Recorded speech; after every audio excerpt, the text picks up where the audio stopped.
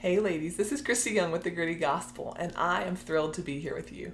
I want to drop the 12th day of Christmas video, and I wanted to marinate with you ladies as we think and ponder about the best gifts to give our kids this Christmas, desiring to love them well. And for eternity, I want to encourage you that one of the best gifts we can give our kids is to be a parent who is a student of the Word of God. I often think that there is no wisdom apart from Christ. You know, the scriptures say in Proverbs that the fear of the Lord is the beginning of wisdom. So there really can be no wisdom apart from God. And so if we as parents are not cultivating a spirit of wisdom, petitioning the Lord for wisdom, and daily being in the Word of God, then we really have no wisdom to offer our children. Our best tips and advice, secularly or in the world, while they're meaningful, they are not wisdom that we get to pass down for generations for in terms of life's purpose and mission and why we're here and how we were created and who God is. The more meaningful things, we can give our kids facts and figures and teach them how to unload and reload the dishwasher and how to make their beds and clean their rooms and be responsible. But none of those things will save them for eternity. And so none of those things are knowledge, but they are not wisdom. And so I want to encourage you that the fear of the Lord, standing in awe of God, being at his feet, being in his word daily, that is the source of true wisdom. And I know that we would all love to pass to our children true wisdom for eternity, with a desire to have our kids with us for all of eternity. Okay, number two. So these are actually, I don't know if I said that. These are kind of five tips, really, 5 notes. It's 5 of my thoughts on this topic about being a student of the Word of God. That our best gift to our children is that we would be students of the Word of God. The second thought that I had was that if we really don't know doctrine and have good theology, then we can't really know peace.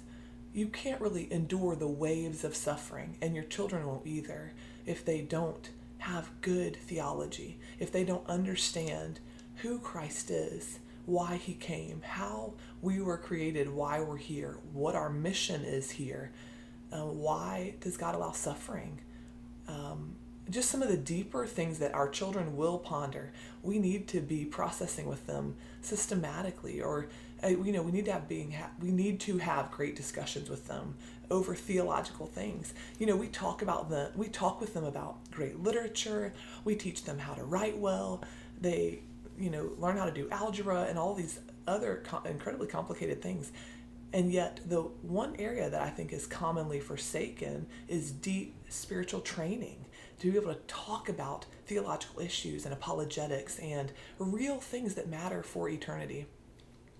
And so I would encourage that we would begin to marinate more on weaving into our daily lives, even simple conversations about deep things for our children, even to let them know that we want to go there with them, that if they have questions, we want to talk about it. I think you'd be surprised if you begin a conversation, if you have not yet, if you begin a conversation with your kids about deep things spiritually, then I think you'd be surprised by how many questions they have and how many thoughts, and it'd be great to go to the Word of God to let it guide you in that area. But I do believe that if we can know and build up good doctrine from the Word of God before suffering hits, before all the trials hit, because they're coming, then we will really have peace. We can have peace amidst the storm. We can have peace and be still in our spirits, even when it feels like, diagnoses are happening around us, when people are suffering around us, when we ourselves are suffering, or our children are suffering, or our family walks through great hardship. If we have good doctrine, we will know peace and we will have peace. Okay, my third thought is this. In Luke 6:40, the scriptures say that when a student is fully trained, he will be like his teacher. And I think we should all marinate on that. What kind of example, what kind of teacher are we being for our students, for our children? Are we a person that we desire for them to model?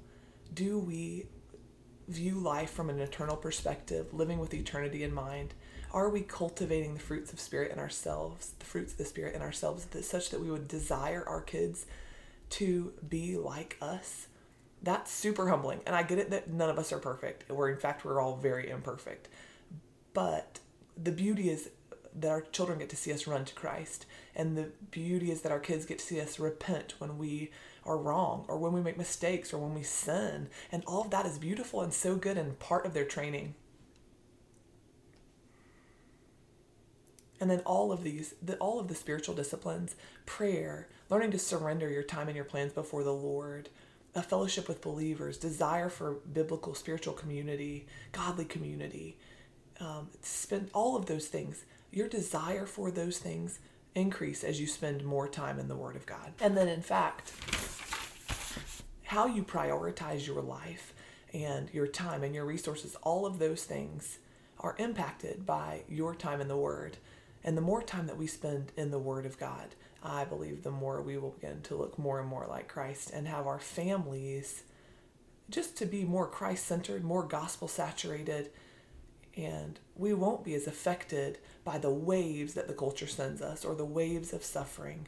Even though they will come, we will have a firm anchor in Christ. Okay, my number 4, every mom will get this, is that we're going to have to fight for our time in the Word. Because you might instantly be thinking, Christy, sure, yes, in theory, it's awesome to have time with the Word of God, but I have a nursing baby and I have 3 toddlers running around and I've got to cook meals and I have to do the laundry and I have extracurricular things to go to and I have a million tasks and chores ahead of me. Let me tell you, sister, I get it. I live that life. I understand. However, I think that the anchor for you needs to be Christ. And now I'm not saying there are definitely days where I don't get to be in the Word of God, but I try to make them few and far in between. I desire and I want to fight for. I realize as I'm getting older, I realize how much I have to fight for my time in the Word of God, because the enemy will do his best to take it from me, to steal it from me, to work, to help me to feel too busy, too overwhelmed, to, you name it, fill in the blank, to spend time in the Word of God.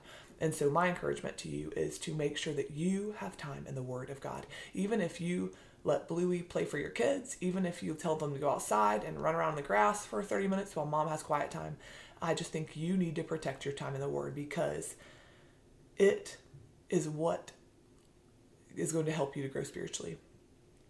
Really, having a quiet time with the Lord every day is absolutely essential if you desire to grow spiritually. And then I also believe that it lifts you out of your troubles so that it gives you a new perspective, a fresh perspective every day. The scriptures say too that the Word of God is alive, it's living and active, it's sharper than a two-edged sword. So God's Word is living and can renew and refresh you from the inside out. And sisters, we desperately need to be renewed and refreshed. Ephesians 6:12 too, it says that our struggle is not with flesh and blood, but it's against the rulers and the authorities, against the cosmic powers of this darkness, against evil and spiritual forces in the heavens. And so we have to know that basically we live in the matrix and we think that what we see is real, but so much of what we don't see is real. And God's letting us know that we need to put on the full armor of God. And that includes the belt of truth, which is the Word of God, that we need to have that put on us every day to help us to fight the battles that we will face for the day. And they're not even battles we can always see. And so I want to encourage you to fight for the Word of God, even if you have to do it. Put a Bible somewhere as you're nursing. If you nurse in the same spot every day, and you need to put a Bible right there because you will be there and find yourself there, and so you can lift up the Word of God.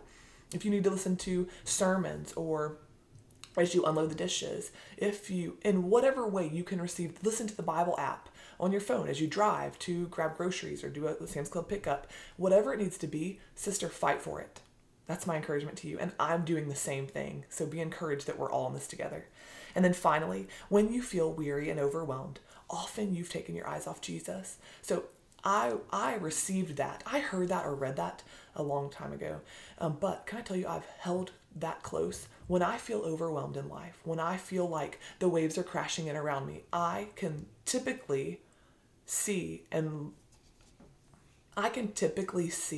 that and recognize that I have not spent time in the Word of God. And that instantly, maybe not instantly, but if I can just sit down with the Word of God, calm my spirit, and be present with the Lord, and pray to Him and ask Him to still my heart, to give me peace, and to I don't know, just to allow me to spend time with him in his word. Then it's amazing how, as I focus on Christ and the majesty, the scriptures bring to light the majesty of God, the power of God, the holiness of God, the strength of the Lord. Then all of a sudden, all of my troubles fade into the background as I move Christ into the foreground. And as I begin to focus on him and who he is and his power, then all of a sudden I realize how small and petty, or how, even if they're not petty, just how the Lord can help me in my struggles and in my weaknesses and in my suffering, that he is a good, good father. He's been doing it for thousands of years. And he is certainly not going to stop today, that he will carry me and walk with me through whatever he allows life to bring me. So that's it. I just want to say Merry Christmas as we release this 12th day of Christmas video. Aim to be a student of the Word of God. That is one of the best gifts, if not the best gift, you can give your kids this holiday season. Love you, sisters. Until next time.